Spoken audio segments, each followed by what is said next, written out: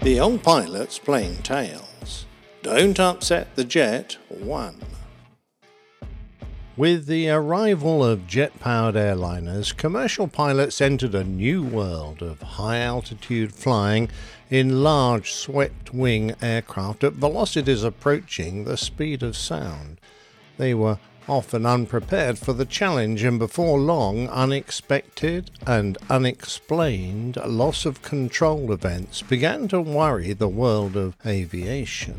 These events initially occurred when an aircraft was upset from its normal benign straight and level environment and ended up in a high-speed dive, something that was rare in the earlier days of straight-winged, piston-powered airliners. Hence, they became known as jet upsets. Coffin Corner had previously been the preserve of military test pilots who drove their aircraft ever higher into the rarefied air, probing and pushing at the edges of the maneuver envelope to reach the absolute limits of speed and aerodynamic performance. This was where the maximum altitude met maximum Mach number at the stalling speed. A speed increase might overstress the airframe, a speed decrease or just a gentle bank might result in an aerodynamic stall. Either could lead to a loss of control. With luck, a recovery might be achieved with just a massive change in height and a bent aircraft through overspeed or over-G during the pullout. Jet airliner pilots were now being asked to fly in this potentially hazardous corner of the flight envelope, where they often had only 10 or 20 knots between their maximum and minimum speeds, because it was here that their aircraft was at its most efficient. Their jet engines thrived on the fast delivery of the cold, thin air that exists at high altitudes.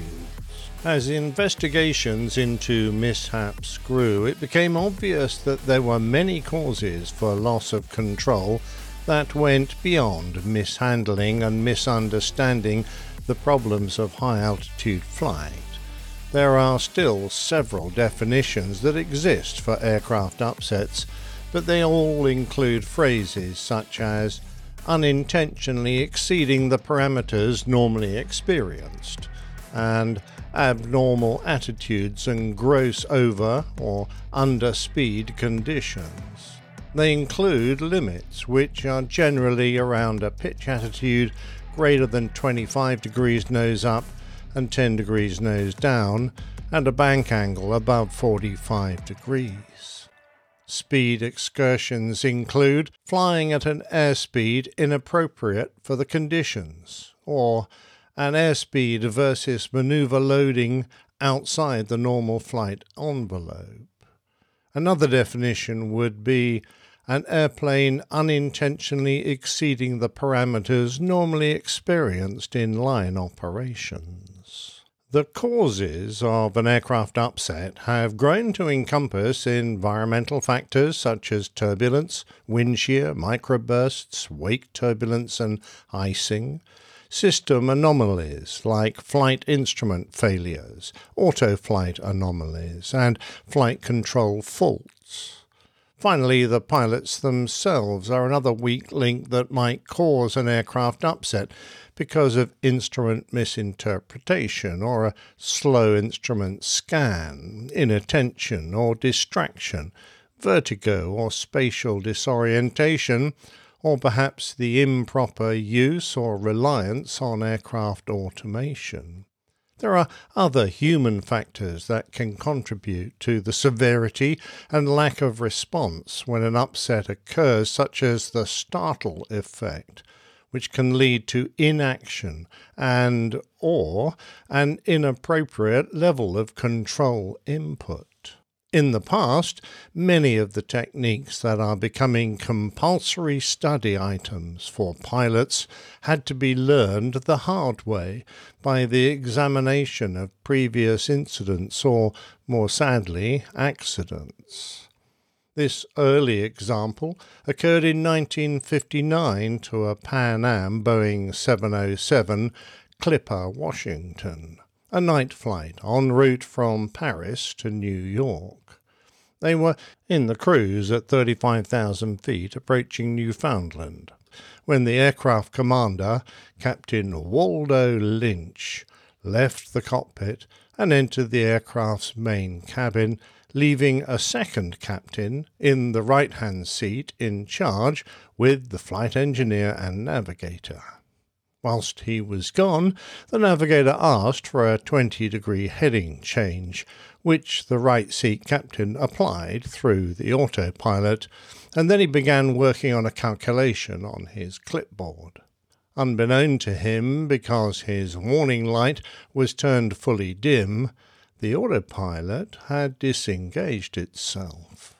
The first indication that things weren't going well was buffeting through the airframe, followed by a rapid increase in G-forces on his body.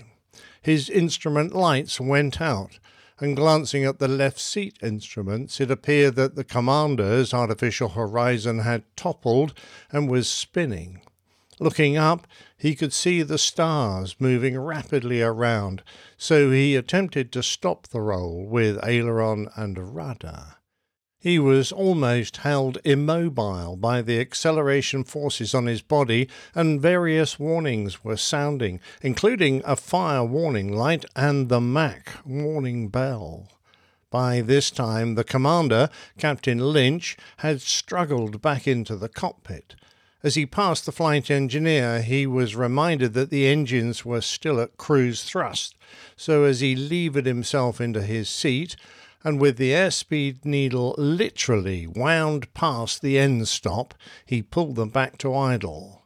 He shouted, "I have command!" and as his artificial horizon was toppled, he used the turn and slip instrument and rolled right to wings level.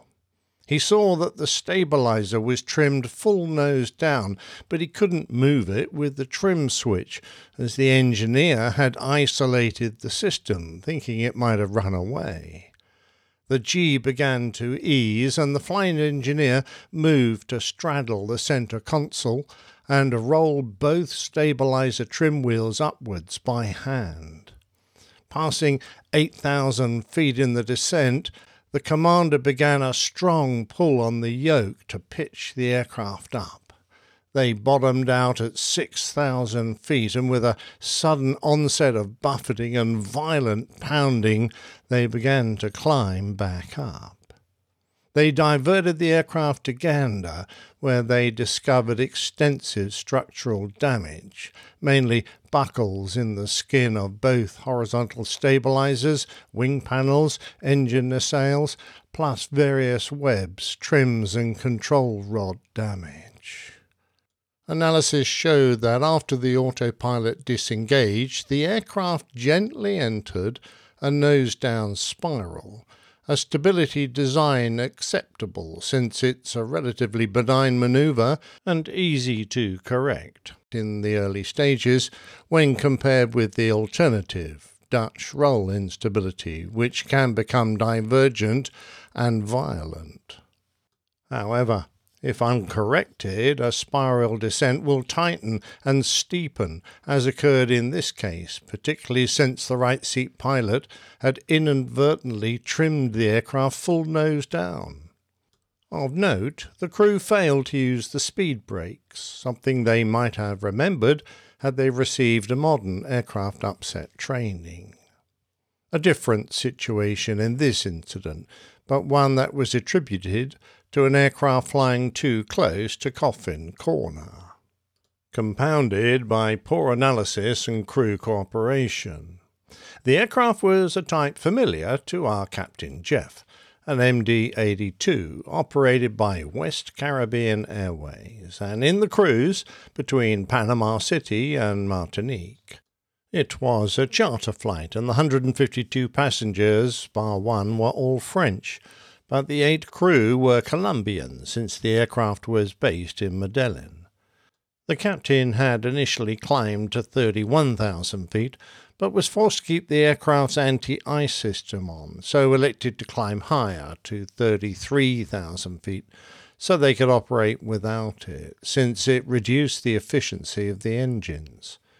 Though within 5 minutes of reaching the high level, the crew had been forced to turn the system back on. What they didn't appreciate was that at their weight, they were at their absolute maximum altitude and needed full power to stay there. When they activated the anti-ice system, air was bled from the engines to feed it, reducing its power. Their maximum theoretical altitude was actually 31,900 feet. With the autopilot set to maintain altitude, the aircraft wouldn't descend, so something had to give. The aircraft began to slow down. It took a little while, but eventually the captain noticed the reduction in power, but he didn't relate it to the anti-ice system. Instead, dangerously close to stalling, and now with a very high angle of attack, he initiated a descent. The aircraft had been teetering on the edge of a stall, and in the descent they hit turbulence, which disturbed the airflow into the engines further, reducing their output. Then, finally, the wing went beyond its critical angle of attack and stalled. It was the first officer who realized what was going on and who correctly diagnosed the issue, but distracted by the engine indications, the captain overruled him, insisting that they had had a double-engine flameout and telling him to put out a mayday. There was nothing wrong with the engines. He then exacerbated the situation by failing to lower the nose to recover from the stall. In fact, he pulled it further up. In a situation eerily reminiscent of Air France 447, in less than 3 minutes, the aircraft plummeted 33,000 feet, reaching a rate of descent of over 18,000 feet per minute, and yet no stall recovery was attempted. Everybody on board died, and the next day, the airline, already close to bankruptcy, shut its doors for the last time. Analysis of the accident after showed that crews should always have access to accurate and manufacturer-approved data on the characteristics of their aircraft, something that this crew lacked. They should also have received regular and appropriate simulator training, particularly since their type was prone to deep stalls. This was the worst accident in the history of the MD-82. In 2005, the same year that West Caribbean Airways shut down, a Malaysian 777 was on its climb out from Perth in Western Australia, bound for Kuala Lumpur. It was passing flight level 380 when the ECAS, the engine indication and crew alerting system, showed a low airspeed advisory message. At the same time, the pilots noticed that their PFDs, their primary flight displays, showed slip and skid indications both full right, whilst the airspeed indicator was rapidly approaching the overspeed limit. The aircraft autopilot then pitched the aircraft up and climbed to approximately flight level 410, whilst the airspeed dropped from 270 to 158 knots, a dangerously low indication that was accompanied by the stall warning and the stick shaker, both warnings of an impending stall. At this point, the captain took control, disconnected the autopilot and lowered the nose. As he did this, the auto throttle commanded an increase in engine thrust, which he manually countered by moving the thrust levers to idle. The nose of the aircraft pitched up again, and the aircraft climbed 2,000 feet, whereupon the captain realized that he couldn't continue the flight to Malaysia in this situation. He declared an emergency and requested a descent. Whilst making their recovery to Perth, more strange events occurred. With his primary flight display indications back to normal, the captain tried re-engaging the left autopilot, whereupon the aircraft banked right and pitched down. A similar gremlin appeared to inhabit the right autopilot, so he wisely decided to hand-fly the rest of the flight. He also tried to disengage the auto throttle by pushing the disconnect switches and moving the auto throttle engage switch, but the arm switches remained in the arm position. With Perth's air traffic guidance, the crew set up an approach, and despite a strong gusty wind plus some additional wind shear warnings, they completed a safe landing. It turned out that one of the aircraft's ADIRUs, the Air Data Inertial Reference Units, had a collection of faults. The controlling software was designed not to flag several of these faults to reduce maintenance action. A status message would have required the replacement or repair of the ADIRU within 3 days of the message, but the software hierarchy, based on internal system redundancy, did not consider the degraded condition of the ADIRU sufficient to generate the status message. This meant that vital erroneous data generated by the ADIRU, such as altitude, airspeed, Mach number, wind speed, wind direction, vertical speed, pitch attitude, roll attitude, heading, temperature, drift angle, and air data sourced from the ADIRU, appeared to remain valid when it wasn't. When the hardware failure occurred, combined with the software anomaly, the crew were faced with an unexpected situation that had not been foreseen, leading to an inexplicable series of potentially serious warnings and autopilot reactions. The crew acted correctly within the scope of their knowledge, but perhaps the most serious oversight was the complete absence of any abnormal airspeed drills in the aircraft's quick reference handbook, since the manufacturer did not consider it essential. Finally, a China Airlines Airbus A300-600 was making an approach to Japan's Nagoya Airport in 1994. During the approach, the first officer who was flying the aircraft using the autopilot accidentally activated the geo lever, which changed the flight directors to go-around mode and increased the engine thrust to full power. They attempted to continue the approach by manually pulling the thrust levers back and pushing forward on the yoke, but did not disengage the autopilot, which was busily trying to effect a go-around by trimming the horizontal stabilizer until it eventually reached full nose up. Realizing at last that a go-around was inevitable, the first officer started a manual go-around by pulling back on the yoke and adding his nose-up input to that already created by the autopilot. This, combined with the nose-up pitch that came from the increased engine power, resulted in an extreme nose-high attitude, soon followed by a stall from which there was insufficient height to recover. Only 10 of the 271 passengers and crew survived. Airbus had already changed the flight logic for the go-around and had advised their customers to modify their aircraft, but China Airlines judged that the modifications were not urgent. In addition, the pilots had been trained in simulators that had the modified software and did not replicate the aircraft behavior they encountered.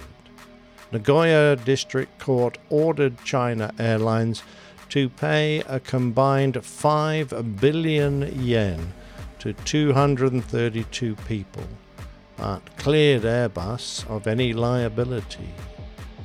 Go-arounds continue to be a source of aircraft upsets. Better training and awareness and aircraft performance with proper autopilot operation followed by upset recognition and recovery training, remains a vital component of pilot education. In the next tale, we're going to look at some of that training in practice.